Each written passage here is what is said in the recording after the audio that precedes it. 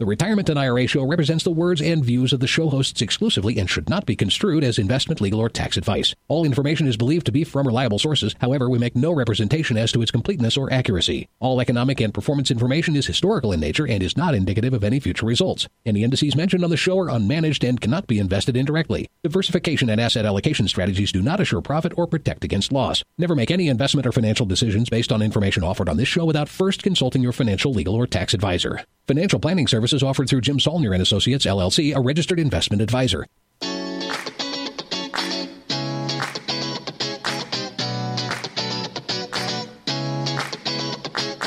This is the Retirement and IRA Show coming to you from beautiful northern Colorado.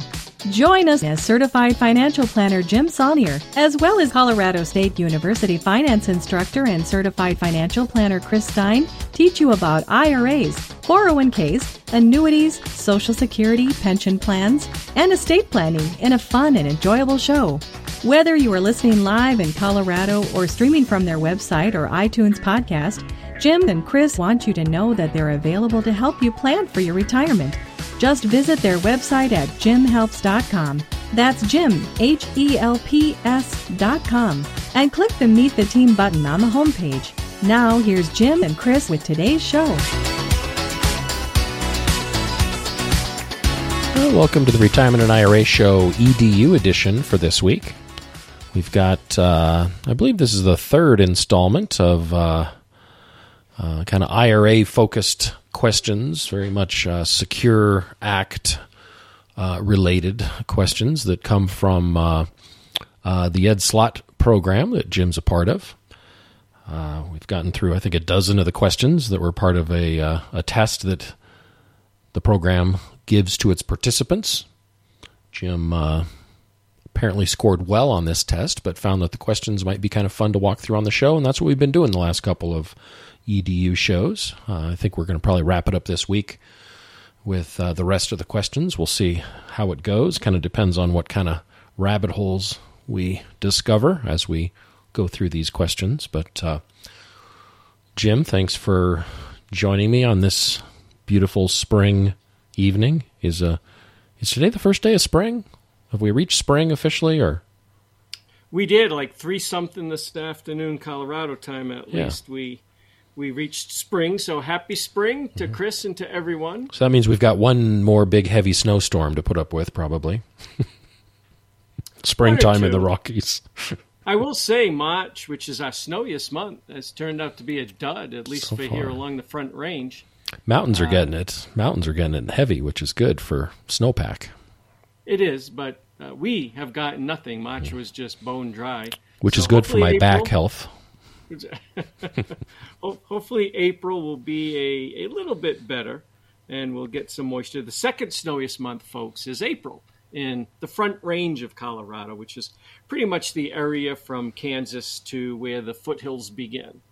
That right along the foothills and I-25, that's the Front Range, but it's the snowiest part of the time for us. The mountains, they'll get snow from October through March, but we're very, very dry, except for March and April, and March has been a dud, so hopefully April will give me a little bit of moisture for my garden. Alrighty, it is actually late in the day, folks, so if I make an error, I have a reason. It's like 5 o'clock, and I should be home relaxing, and instead we're recording because someone, who shall remain nameless because he's a really cool guy and he's trying so hard, forgot the list of Slott questions on his home computer when he drove to the office today. You should give him kudos, folks, for actually trying to do this electronically and not with paper. But had I done it with paper, perhaps I would have put that in my iPad bag. I put my iPad in there, Chris. You're the only person I know that carries papers in his iPad case. I do. That's a sad fact, folks. If you look in my iPad case, I use it as a briefcase. It's full of papers. Yeah. But I attempted to do this all electronically, and it failed miserably because I left it on my home computer. I didn't put it up in that little cloud thing. The cloud is very handy. It's It accessible is, from all over the planet. Yeah. Right. I see now why they do it. Mm-hmm. But anyways, because someone screwed up, we are recording at 5 o'clock on a Tuesday evening. 5:11 at this point. Just wanted to be clear. 5:11, just to point that out. So if I do muff up, I have an excuse. But what I don't have an excuse is apparently I said something wrong again last week. So I saw that. I'm not sure it was.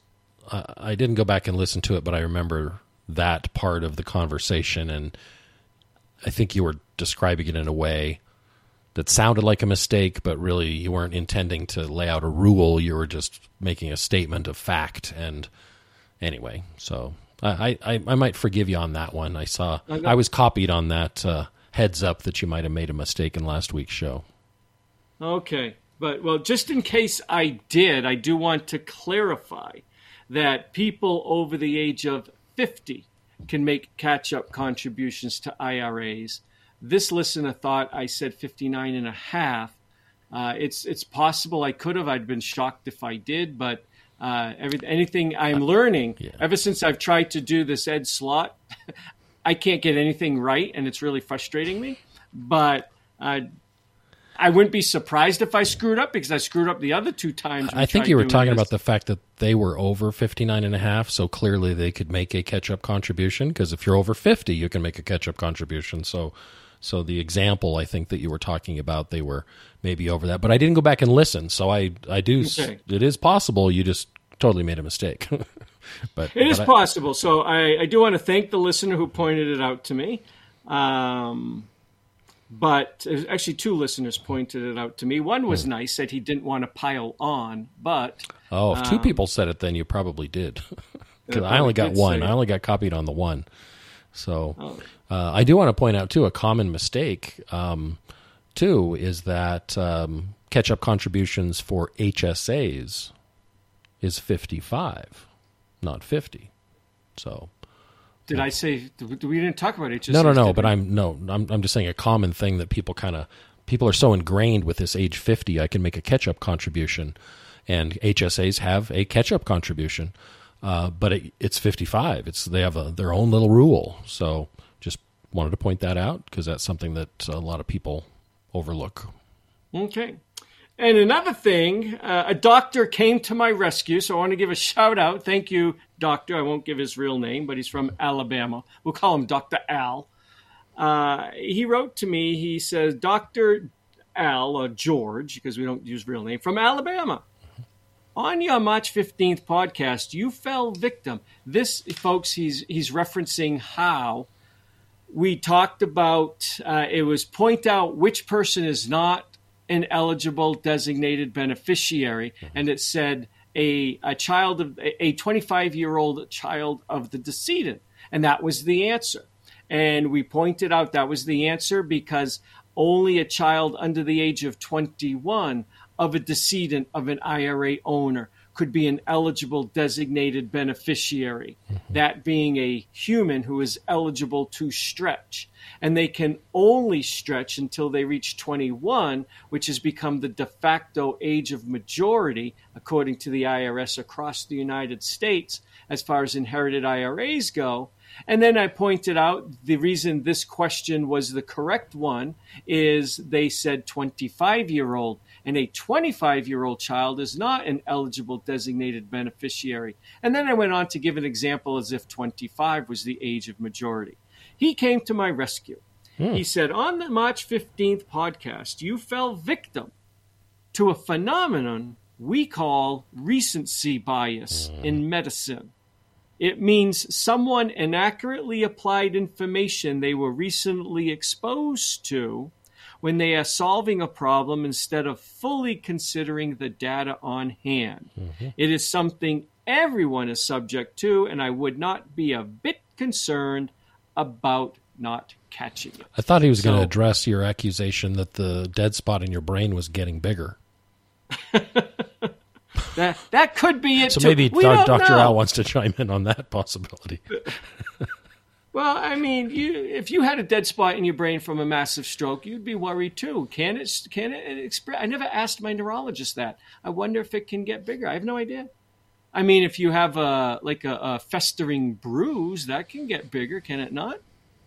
Yeah, I don't know the answer to that. Well, anyways, it's something I choose not to think about until I make these you probably common can't little if it gets silly big enough. errors. Yeah, exactly. Ha, ha, ha. I won't even know. But anyways, folks, hopefully I will get through these last questions without screwing up. But we should turn this into a drinking game like Hey Bob in the 1980s when I was in college. Remember that? Hey Bob? Oh, Hi Bob, rather, not Hey Bob. I don't remember Hi Bob. I remember lots of drinking games, just not Hi Bob. You don't remember Hi Bob? No. Bob Newhart? Remember Bob Newhart in the 70s? Mm-hmm. So all the reruns were on in the 80s. Mm-hmm. You would watch an episode of Bob Newhart. Yeah. Not the one where he was in Vermont as an innkeeper, but the one where he was in New York as a psychologist. Mm-hmm. And every time he walked in somewhere, people say, Hi Bob, Hi Bob, Hi Bob. It was just Hi Bob. So every time someone said Hi Bob, you had to take a shot and see if you could make it through the show 30-minute show without being totally blitzed. So that was called Hi Bob. So why don't you go get some whiskey in a shot glass and see if you can make it through this show without me screwing up. I feel like at this hour I need to start drinking just to make it through anyway. So. All right, so folks, if you want to join in with Hi Bob, we can call this Screw Up Jim. Every time Jim says something that's not right, but he thinks it's right, take a shot. Okay. All right, all jokes aside, let's move on. So we have 6 more to go, so we will nail the rest of this today. Chris, you're doing well. I think you only got the 8606 one wrong. Did you not? Did you get any other ones wrong? I don't think you did. I thought there might have been one more, but it's not more than 2, but I definitely missed the 8606 one, but okay. I should have been keeping score all this time. For those who don't know, if you're a brand new listener, these are the questions that Ed Slott asked on his most recent semi-annual exam we have to take. One of the questions, not this one, but the very next one, has to apply to 2022 issues. Even though I'm reviewing it with you guys in 2023, this exam was taken in November of 2022. So I'll point that out when we get to the very next question. okay. So what I'm doing is I'm reading the question as they appeared in the Ed Slott exam. It is an open book exam we have. I shared with people and with Chris that I try to answer the questions the first time around without having to research. If I get them wrong, then I will go to the books and start researching and finding the right answer. And we're just seeing how many of you guys can get correct and how many Chris can get correct. And I think, Chris, you only got the 8606 one wrong, although I could. And for the record, I'm not using open book. No, and neither do I the first time around. And even though I'm screwing up on the explanation of the answers, I swear to you, I got all these right the first time I answered them. But you'd never know it if you listen to this show. And we'll be checking with Ed just to make sure. Yeah, no kidding. The mistakes I'm making, hence my worry about my stroke suffering. But anyways, it's neither here nor there. All right, this is question 13. Mm-hmm. Even though we only did 12 questions so far, we skipped a question on cryptocurrency. I refuse to ask it because I just don't care for crypto at all and don't want to get into it. All right. This one says, which of the following statements involving self-certification is false? I need to explain what self-certification is, or people aren't going to know what is going on. So self-certification, folks, came out, I want to say 5 years ago now? 5 years or less. Sounds about right, yeah. And it was an attempt by the IRS to actually be nice. Yeah, believe it or not. They can be nice every now and then. Because if you missed a 60-day rollover, if you took money out of your IRA, usually you could do it from a 401k, but you wouldn't want to because 20% has to go to holdings to the IRS and taxes. Most people do a rollover from an IRA. That's when you take cash out of your IRA, literal cash. It can be a check that you can later deposit as cash. You can do whatever the hell you want with it for 59 days, as long as on the 60th day, you put it back in an IRA. or into a 401k. By the 60th day, it must be in. Not postmarked by that date, literally credited to your IRA. Well, people, believe it or not, muff that up. Similar to how I muffed up several answers on this little show series that we've been doing on the EDU recently. Well, the IRS came out and said, hey, we're going to allow you, rather than apply for a private letter ruling and ask for forgiveness, which was the way you had to fix these things if you truly did muff up, and that was $10,000 for the private letter ruling, and it used to be less.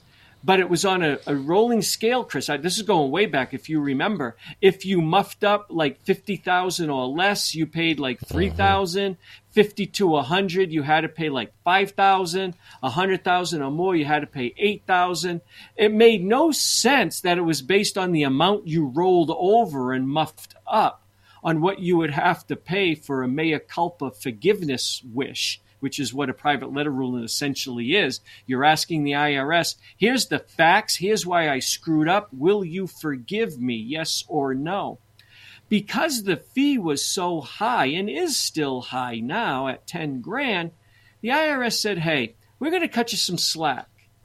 And if any of these 12 reasons, and they listed out the 12 reasons, I'm not going to get into it at this point, they listed out the 12 reasons you could ask for forgiveness on a 60-day rollover. If any of these apply to you, you can apply for automatic forgiveness by simply certifying one of these 12 reasons apply. So that's, in a nutshell, a Reader's Digest version of self-certification.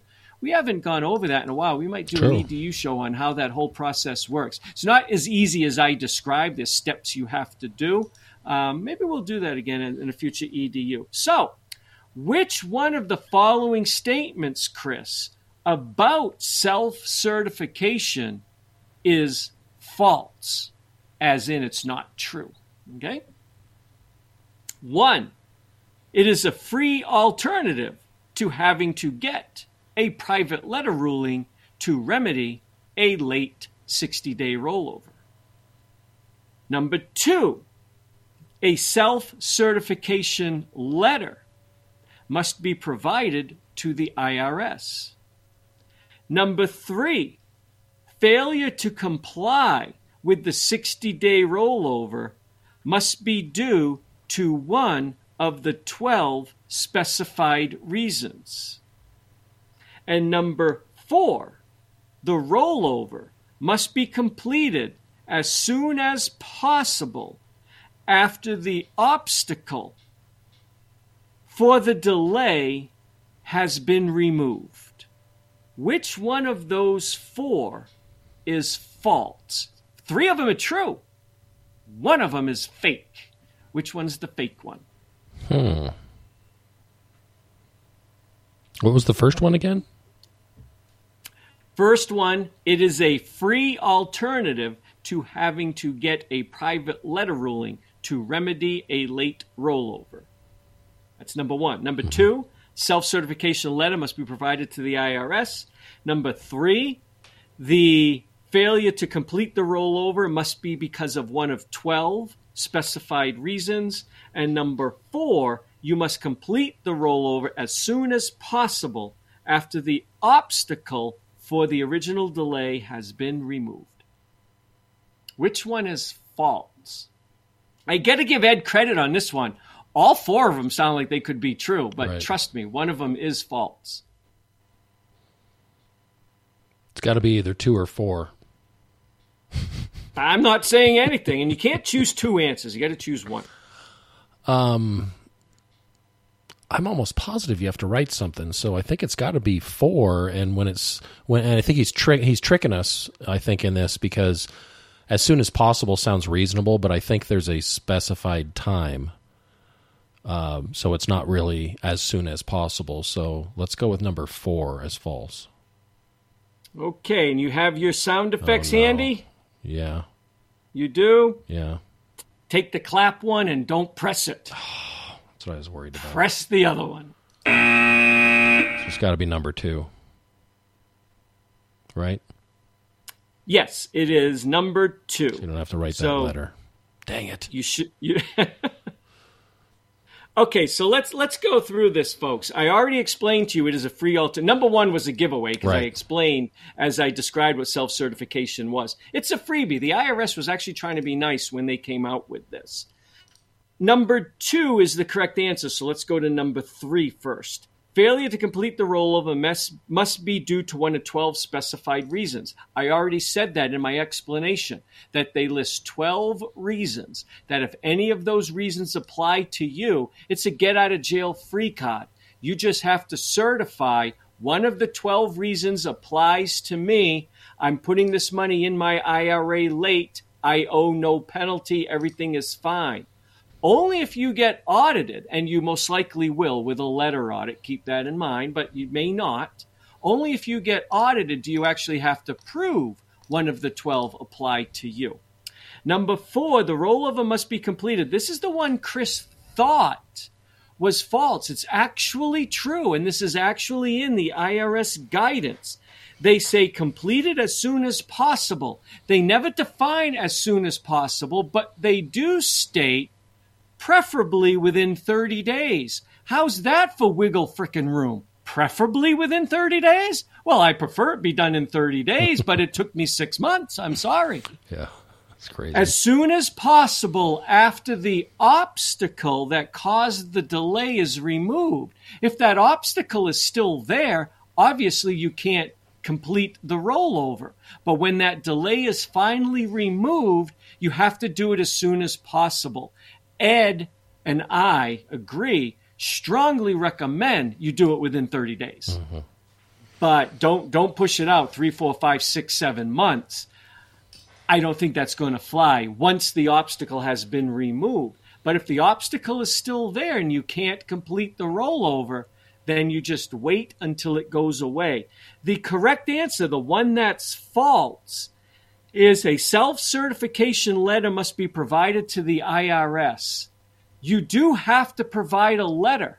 And in the announcement or whatever it was from the IRS, I can't remember if this came out in a revenue ruling or one of their general, I forget what the verbiage, I'm not a CPA, but how they released this information to the public. They actually gave an example of a letter that they want you to use. You can use their letter verbatim or write your own in a similar wording. But the letter does not go to the IRS. The letter goes to the IRA custodian. And the IRA custodian will keep that letter on file. And it's just a letter essentially from you saying that you are self-certifying. You acknowledge that this is past the 60 days. You certify that it's one of the 12 reasons. I'm not sure, but in the letter you might have to indicate which of the 12 reasons you are choosing, but I'm not 100% sure on that. But again, the IRS has pre-written this templated letter for you that you can use for yourself. It just doesn't go to the IRS. It goes to the IRA custodian. So that was a kind of a trickish style question, but it goes to the IRA custodian. So anyways, that was a good one, I thought. You just like it because I missed it. No, not at all. Not at all. You are much smarter than you give yourself credit for on this. Okay, this next one, as I ask this, folks, pretend it's November of 2022, not February of 2024. Wow. Jesus, it's not even close to February of 2024. It is March of 2023. Yeah, wow. It's a growing. All right, it's late, folks. It's like 9 o'clock at night at this point. All right. It says Chantel inherited an IRA from her mother, Bernice, in 2021. And please remember, it's November 2022 as you answer this question, folks. Bernice died at age 80, but Chantel is not an eligible designated beneficiary and is therefore subject to the 10-year rule. So, again, the names are immaterial, folks. You have someone who inherited an IRA in 2022. from someone who died No. in 2021, and the person who inherited it is not an eligible designated beneficiary, and it is now November of 2022. Keep that in mind. So, which of the following statements is correct? So 3 of these statements are going to be wrong. Only one is correct. For a non-eligible designated beneficiary inheriting an IRA, it just happens to be 2022, and the person died in 2021. Okay. Chantel must take an RMD by the end of 2022, calculated using the single life expectancy table. Chantel must take an RMD for 2022, calculated using the joint life expectancy table. Chantel must take an RMD for 2022 equal to 1/10 of the inherited IRA balance because she's subject to the 10-year rule. And number 4, Chantel does not need to take an RMD for 2022 because the IRS released Notice 2022-53 and waived the 50% penalty for RMDs during years 1 to 9 of her 10-year payout period. Keeping in mind this question is 2022. It does not apply to 2023. There's a massive hint right there. Which one of these is correct and 3 of them is wrong?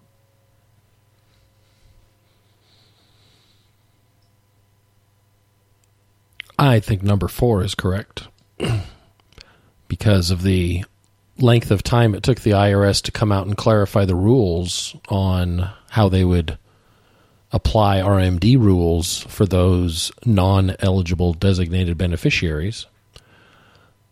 And the 10-year rule for a decedent that died after their required beginning date. Since they were delayed, they gave some people some forgiveness for 2022.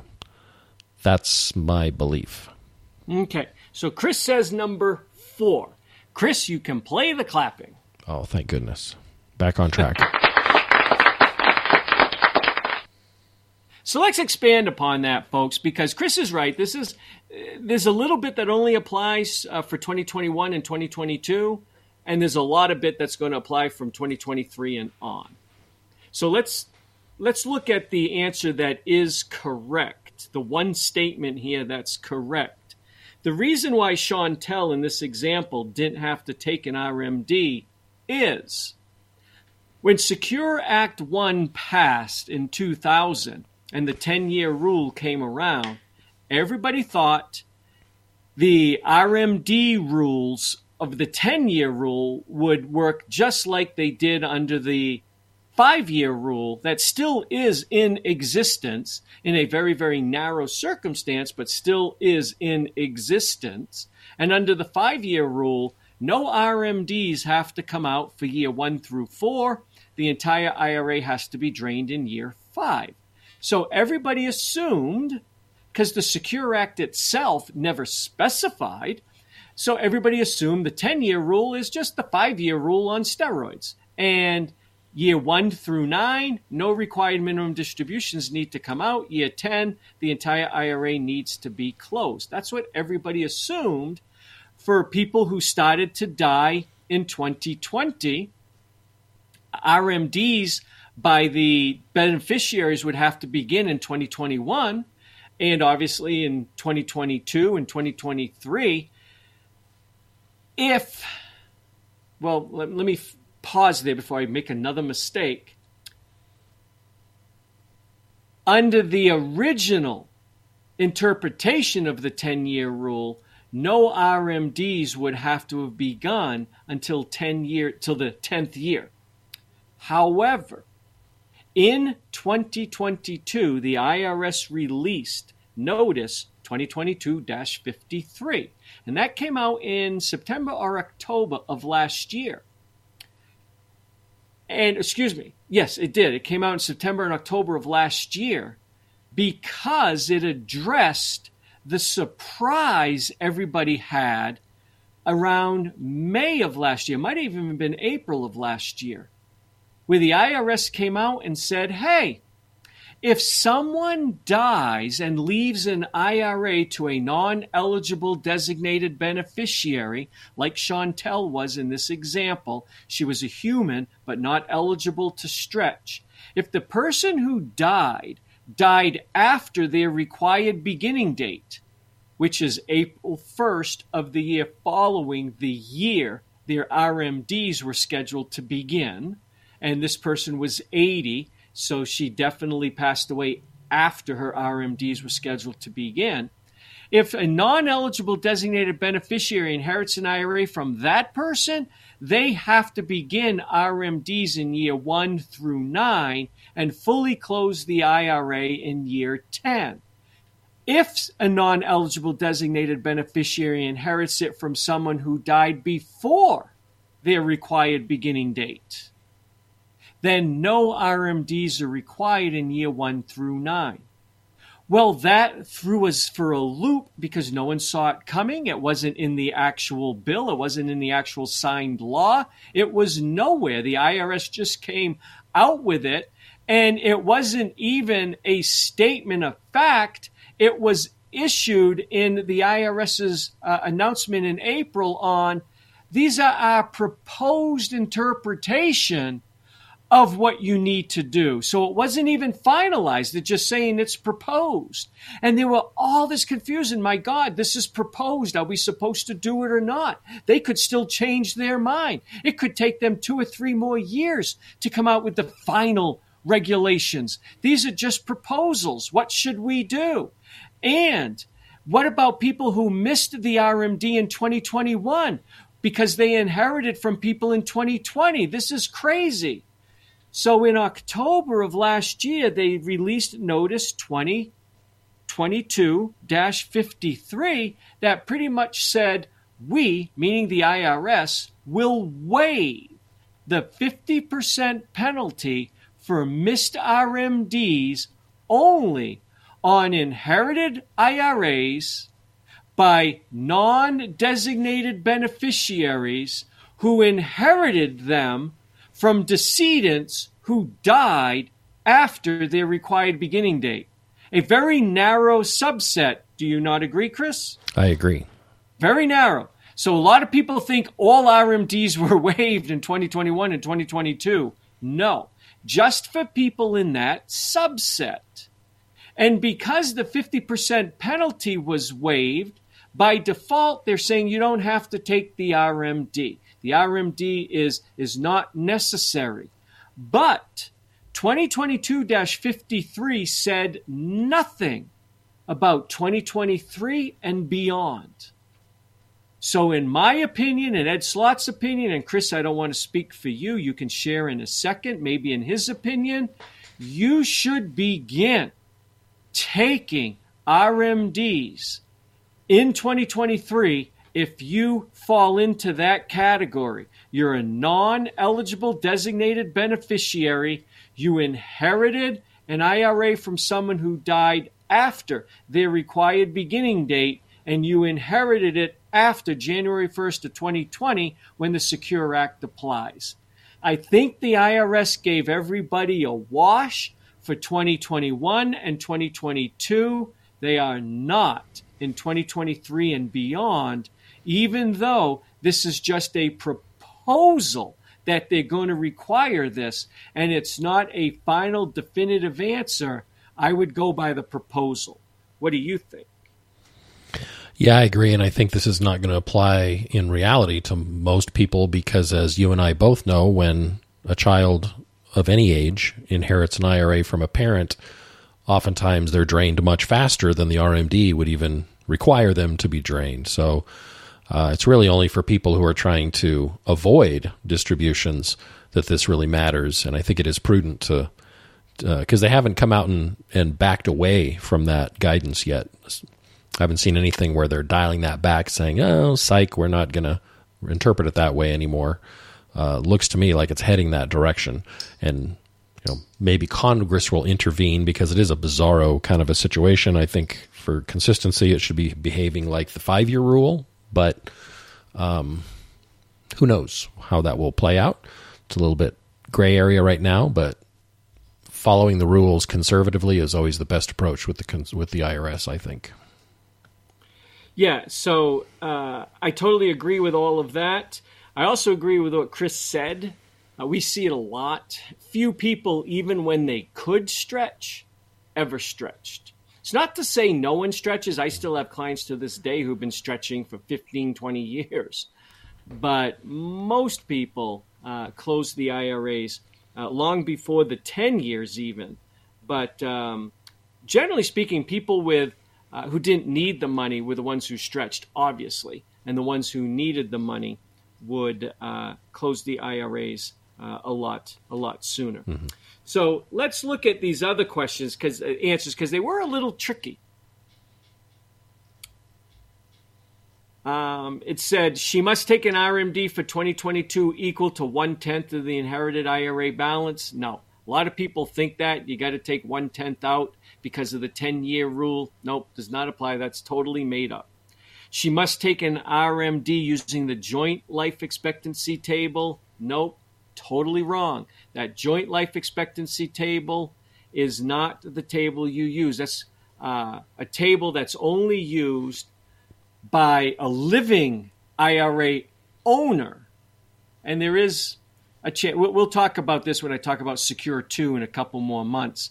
A new ability for a spouse to use the joint life expectancy table. We'll talk about that little exception later.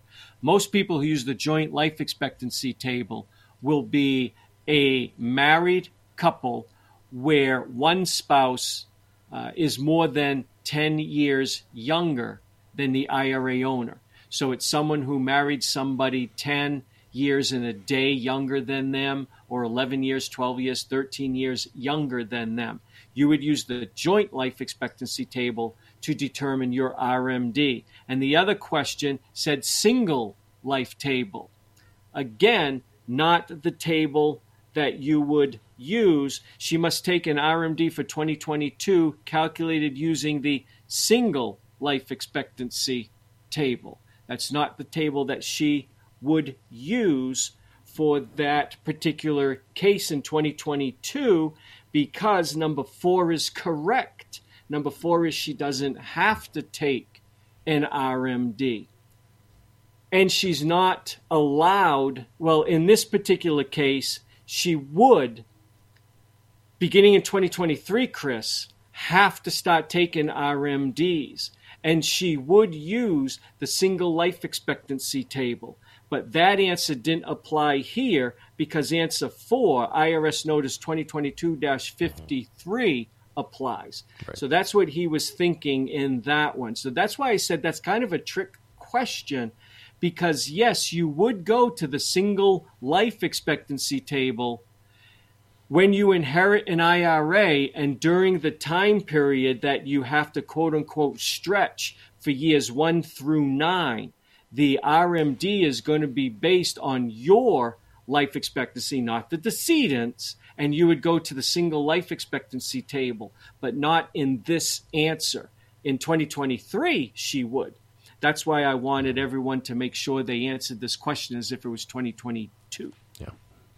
All right. If we have 4 more, we need to pick up the pace probably. Okay, we'll pick up the pace. I won't go deep into this one then. But number 15-ish or whatever. Based on the rulings of many courts, a bankruptcy filer can shield their IRA using which bankruptcy exemption? The federal bankruptcy exemption only, number 1. Number 2, the state exemption only. Number 3, the federal or state exemption, whichever is more favorable to them. Or number 4, IRAs are not protected at all in bankruptcy.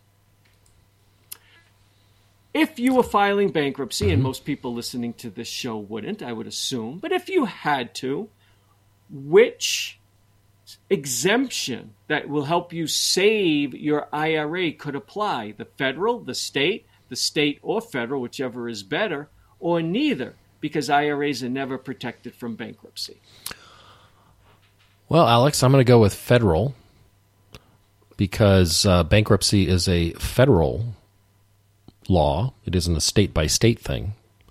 So that exemption is going to be federal-based, and the states have no effect on that, is my position. Okay, well, you can take the little dinger thingy and press the buzzer. What's up with this? I can't wait for this one. Well, you don't want me to go deep. So, simply put, someone is allowed to use whichever exemption is most favorable for them. It says, I can read directly from Ed. Many courts have allowed bankruptcy filers to shield their IRAs using the federal bankruptcy code exemption. But they can also use the state exemption and should choose whichever will provide the greater amount of protection for them. Remember, the federal bankruptcy protection is capped, Chris. Right.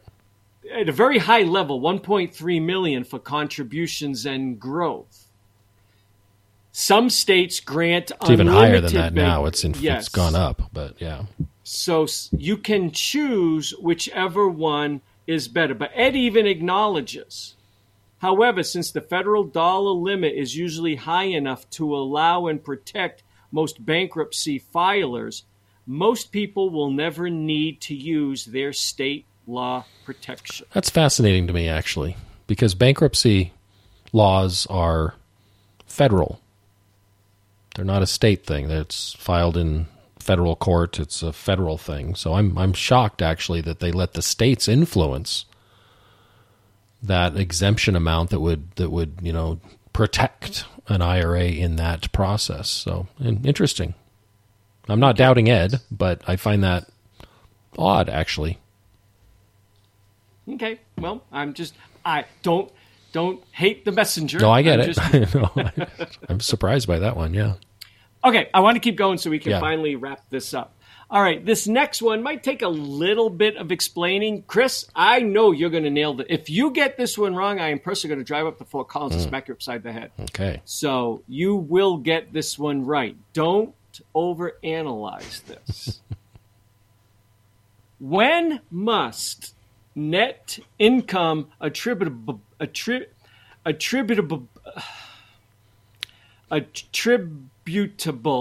right? you go. Okay. Just don't try it again. When must NIA be withdrawn to properly correct an excess IRA contribution? Let me put that in English, folks. Net income, I'm going to try this one more time. I'm going to get a running start, and I'm just going to go for it. Net income attributable. Net income attributable is the growth or loss on an excess contribution to an IRA. And the calculation is the amount you put in plus any growth minus any loss. So the net income could be negative. It could be positive. The question is asking, when you put too much money into your IRA, you got to take it out. You got to make a corrective distribution and take it out, or recharacterize it to a Roth IRA, or vice versa, recharacterize an excess Roth contribution to a traditional IRA. But you got to do one of them. You're supposed to do something with that net income, the NIA. So the question is, when must NIA be withdrawn to properly correct an excess IRA contribution? Answer number one, only when the excess contribution is corrected before the deadline to avoid the 6% penalty. And the deadline, folks, is October 15th of the year following the year you make the excess contribution. So the first answer is saying the net income attributable only has to be removed?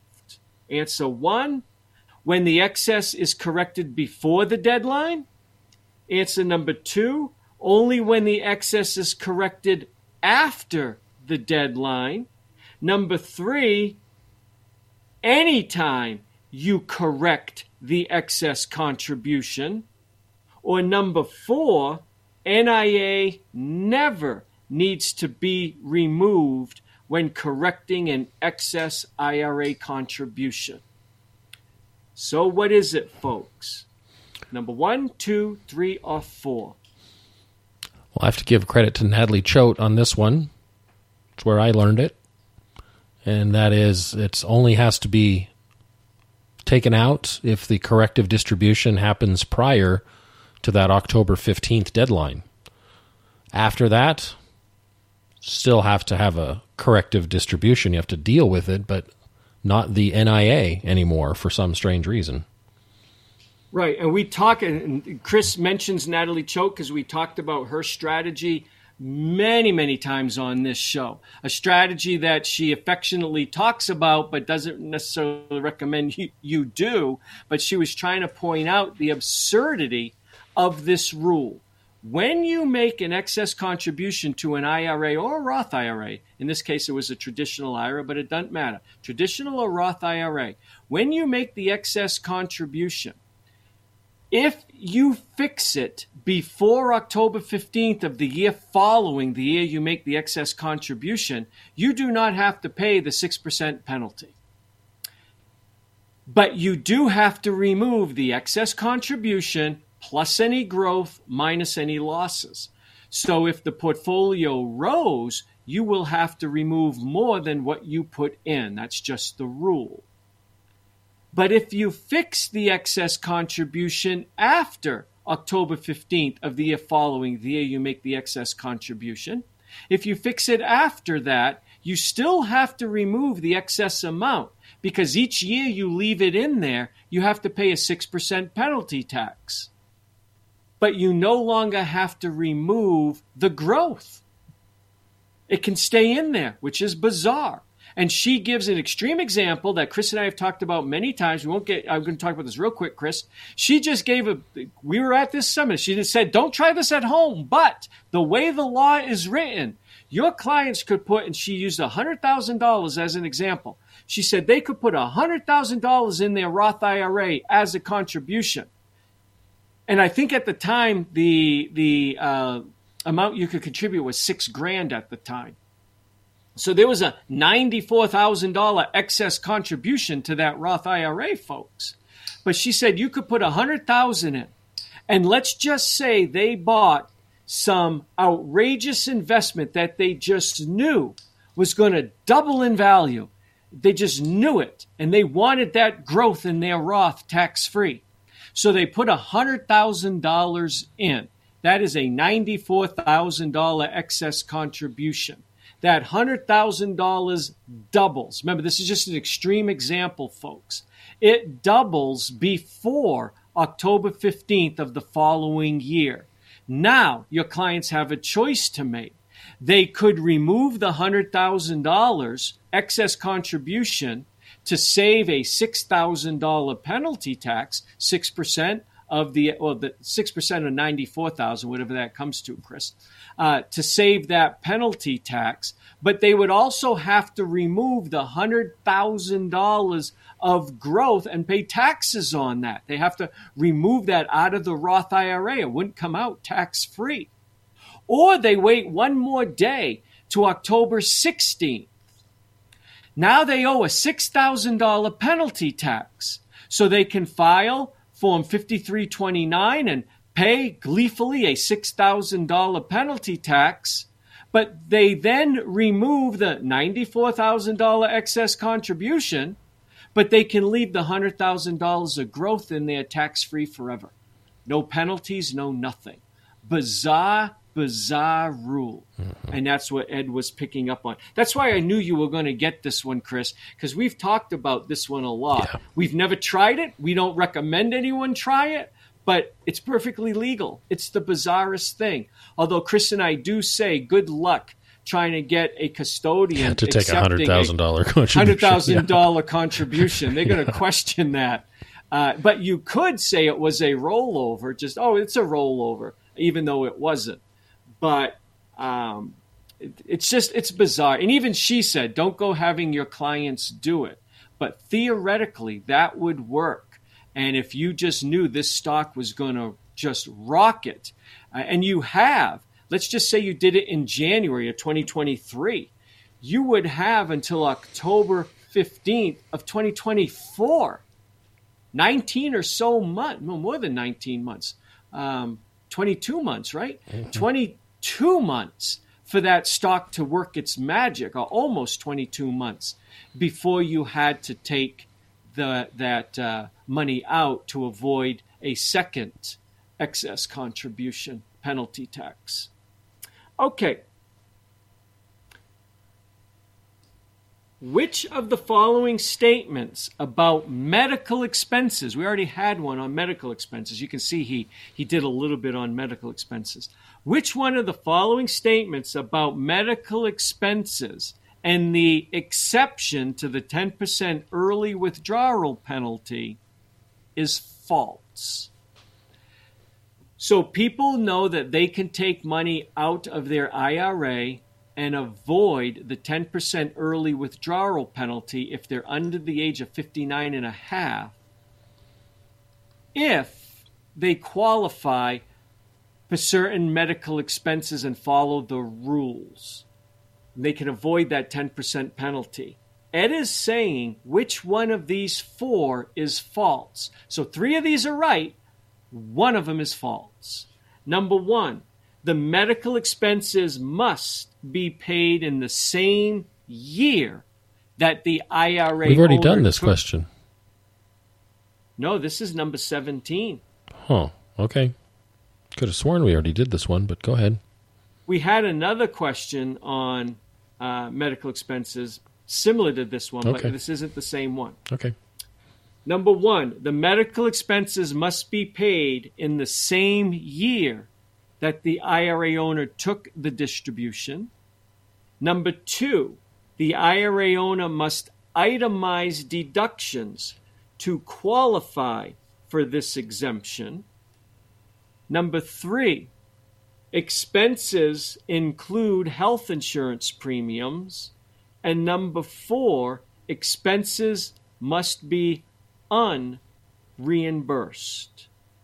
Which one of these 4 is false? Well, one is false if you think about it specifically. I think the number 3 is what they're going for there, the health insurance premiums. That can only happen, and you can use this exemption for the early penalty if you're paying for those premiums while you're unemployed. And I didn't mention that, but that is a kicker to that rule. So saying it without that makes that statement false. That's I want to make sure I get this correct one. So you are saying which number is number false? 3, the one about health insurance premiums. Yep. Okay.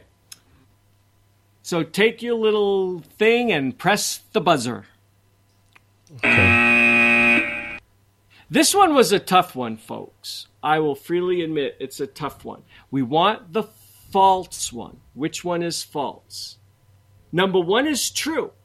The medical expenses must be paid in the same year of the distribution. If you took money out in 2022 but used it to pay 2023 expenses in January, that is not going to exempt you from the 10% early withdrawal penalty. And you're right on the second one, that's false because you don't have to itemize. Correct. So I get that, but when you mention that one, the fact that you didn't say unemployed makes that one false as well. Unless you didn't read that part. No. But I don't believe you have to be unemployed for health insurance premiums to be paid. Because that's how I answered it. I can dig into his book and see. No, I'm 90% sure that... No, right here. This is from the man himself. Okay. Some additional important points about medical expense exceptions are as follows. Medical expenses must be paid in the same year. Expenses can be for the account owner, spouse, or dependent. That was the question we had earlier, Right. if you remember. Expenses that are deductible, expenses that are applicable include dental, prescription drug, and health insurance premiums. And expenses must be unreimbursed. The IRA owner does not have to itemize to qualify for this exemption. I could have sworn, is that a rule change, or am I just dreaming something? I could have sworn you had to be unemployed to be able to use it for premiums. I can write to them tomorrow if you Well, like. no, that's I'll something write we to them can look tomorrow. up. I can, after we're done here, I can look it up. But maybe it's late enough in the day I'm making stuff up. But I could have sworn there was that extra little hook to premiums specifically. But Now, maybe you are right, and they didn't specify that in the manual or in this question. But reading it verbatim from the manual that was used to come up with this question, that's what he wrote. Okay. I'll write to them tomorrow. I vaguely remember something also about being unemployed, but I'll write and see what he has to say. Okay. I don't get him. I'll get one of his minions, right. But they'll get right back a hold of me. And then we'll mention it on the upcoming EDU show on Saturday. How's that? Sounds good. Okay. All right. Okay, this one everyone is going to get right, so we're going to go real quick through it because I just gave the darn answer. This one is pretty much related to the question we just answered on the excess contribution. What is the date that an excess IRA contribution must be removed from the IRA to avoid the 6% excess contribution penalty? Answer 1, it must be removed by April 15th of the following year. Number 2, it must be removed by September 15th of the following year. Number 3, it must be removed by October 15th of the following year. And number 4, it must be removed by December 31st of the following year. Which is the deadline? You might as well just hit the clapping now. Yeah, that's the October 15th that we already talked about. Yep, we already talked about it. Okay, 2 more really quick ones. I think, Chris, you are going to get both of these. I sure hope so. Today's been a little rough. You got 2 of them. They're real short. One of them we're not going to get into because we could turn this into our own separate EDU show. Which of the following is an NUA triggering event? So, real brief, NUA, folks, is net unrealized appreciation.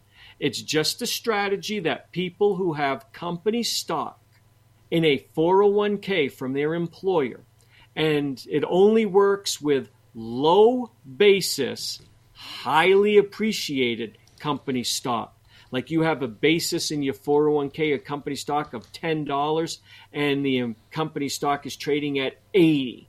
So that's where you would use a strategy like this. It's called net unrealized appreciation. And it's a really cool way of getting the $70 of growth out of the 401k without having to pay taxes on it yet. And when you do pay taxes on it, you would pay capital gains, long-term capital gains, not income taxes.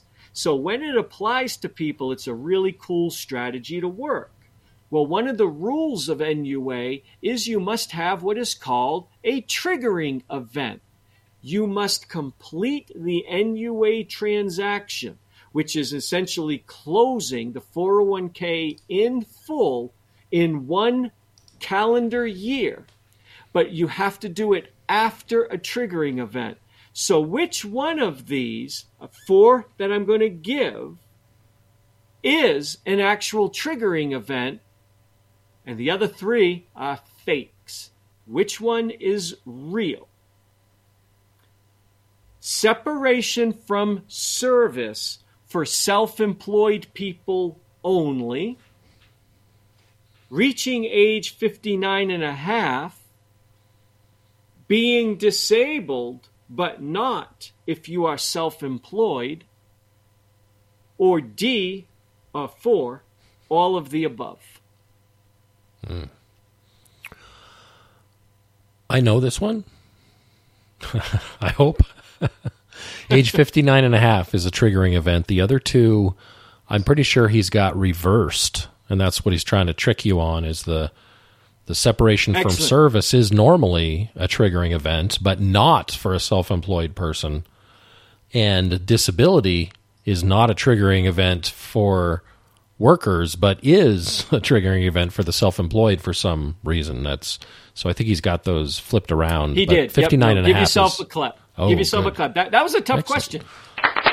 It wasn't, the disability one I wasn't sure of, but as soon as it said separation from service, but only if you're self-employed, that right there I knew was, blew that out of the water. Yeah. But Chris is correct, and he just has those two little nuances moved around and switched. Everybody knows it's 59 and a half, separation from service. But if you think about it, though, folks, if you're self-employed, the IRS doesn't want you saying separation from service because it's sometimes hard for them to track. Are you working? Are you not? You're self-employed. Yeah. So they only allow it for someone through an employer. But disability confuses me. Why is it only self-employed it's a triggering event, not if you're working for someone? Maybe they're throwing him a bone for not allowing him to use the separation from service or something. I don't know. But here, the other thing that makes this tricky is all three of those are triggering events. It's just that they have the self-employed and the non-self-employed switched. Right. So most people probably gravitated real quickly to the all of the above. Because I almost did that. And then I picked up on it. I was like, ooh, no, this guy, he's being tricky on this one. Death is another triggering event. Death is the other triggering event. Which they didn't list, but that's where I thought you were going to mention when you got to 4, when you said all of the above. Okay. Chris, you will get this one right as well. If you don't. And longtime listeners, not even longtime listeners, anyone who's been listening to us for at least the past 5 months, because we talked about this in October with our little Roth rollover conversion strategy that we do. So this has to do with a 60-day rollover, folks. In a 60-day rollover being completed via a paper check.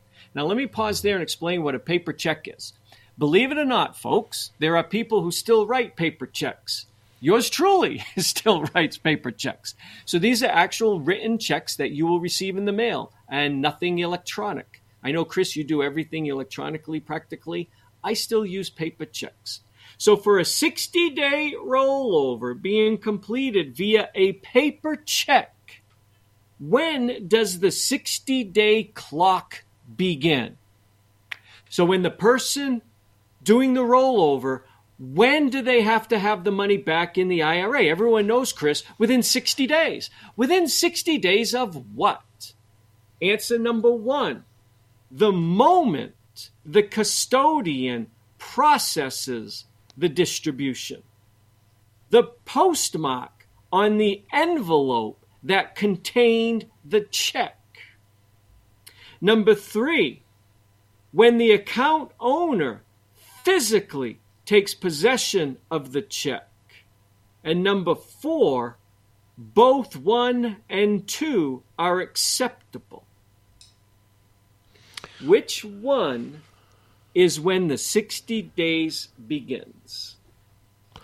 This one is number 3, which bizarrely enough is an event that is hard to prove when it actually happened, but it's when you take physical possession of the paper check that starts the 60-day clock. Not the other ones. Absolutely, folks. This is what makes 60-day rollovers very easy to be nefarious. We're not advocating anyone do that.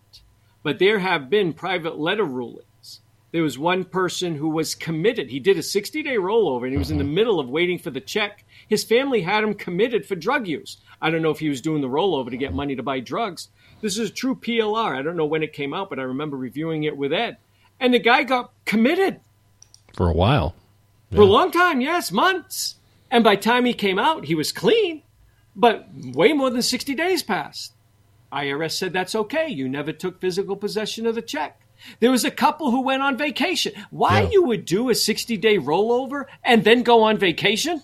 Right. With a check, it's coming in the mail, unless they maybe were doing this intentionally. And by the time they got back from vacation, it had been more than 60 days. Yep. But because they never physically took possession of the check, how often does the mail screw up? When we started talking about this, Chris, years ago, I had just moved to my new place in Berthoud, as you know. And remember, I mailed my father a Christmas gift the week after Thanksgiving, if you remember this story, from the Berthoud mailbox, the Berthoud post office. My father didn't get it until April. I mailed it in the end of November. He never got it for Christmas. He never got it in January. He never got it in February. He never got it in March. He got it in April. He was happy, but he got it. That's 4 months almost. Checks could take just as long or be subject to the whims of the post office. You don't start the 60 days until you take physical possession. So if you are looking to stretch this 60 days as long as possible, don't call up you Vanguardians. Don't call up Vanguard and say, do you mind wiring that money into my bank account for me? Ask for a damn paper check. And no tracking number. Just ask for a paper check. Because you don't have to start the 60 days until you actually took physical possession of the check. Yep. Another one of those, I put that right in line with that you can leave the growth if you take the excess contribution out after October 15th. It's just a head-scratching thing that says, really? Yeah, that's bizarre. It is. But how do you prove, or how does the IRS disprove? If you took possession of the check and then you cash it, that's how they're going to nail you. You cashed it. But if you never cash it, how are they going to know? I don't get that.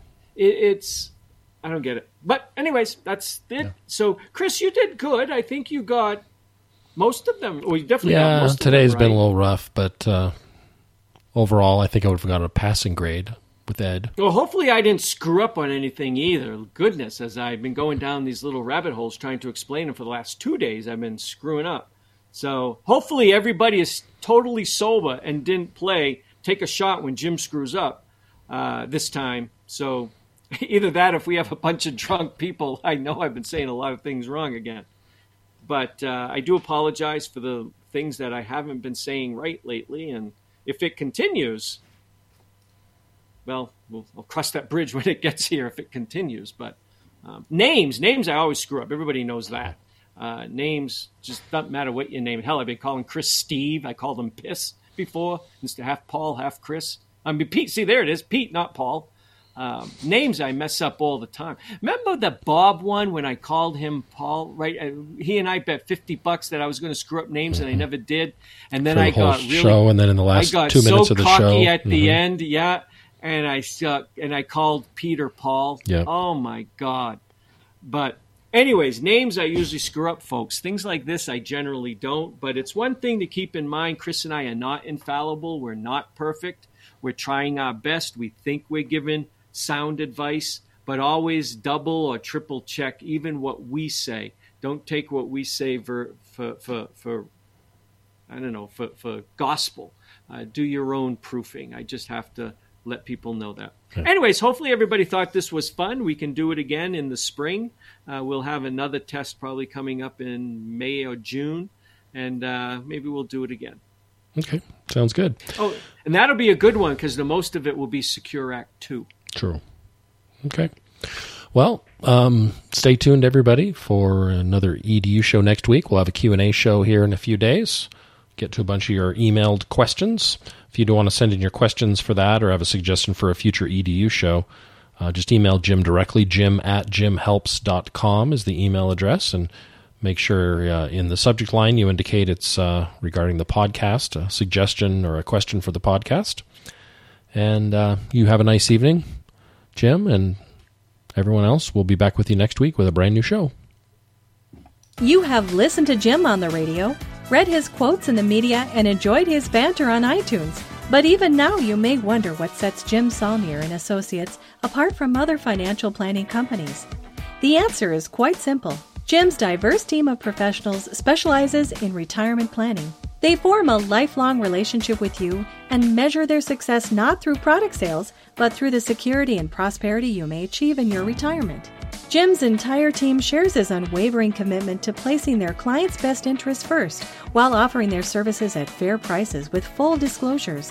The professionals at Jim Saulnier and Associates are available to assist you with your retirement planning needs. Visit jimhelps.com to schedule your complimentary coffee and a second opinion meeting. That's jimhelps.com. Or call 970-530-0556. The Retirement and IRA Show represents the words and views of the show hosts exclusively and should not be construed as investment, legal, or tax advice. All information is believed to be from reliable sources. However, we make no representation as to its completeness or accuracy. All economic and performance information is historical in nature and is not indicative of any future results. Any indices mentioned on the show are unmanaged and cannot be invested indirectly. Diversification and asset allocation strategies do not assure profit or protect against loss. Never make any investment or financial decisions based on information offered on this show without first consulting your financial, legal, or tax advisor. Financial planning services offered through Jim Saulnier and Associates, LLC, a registered investment advisor.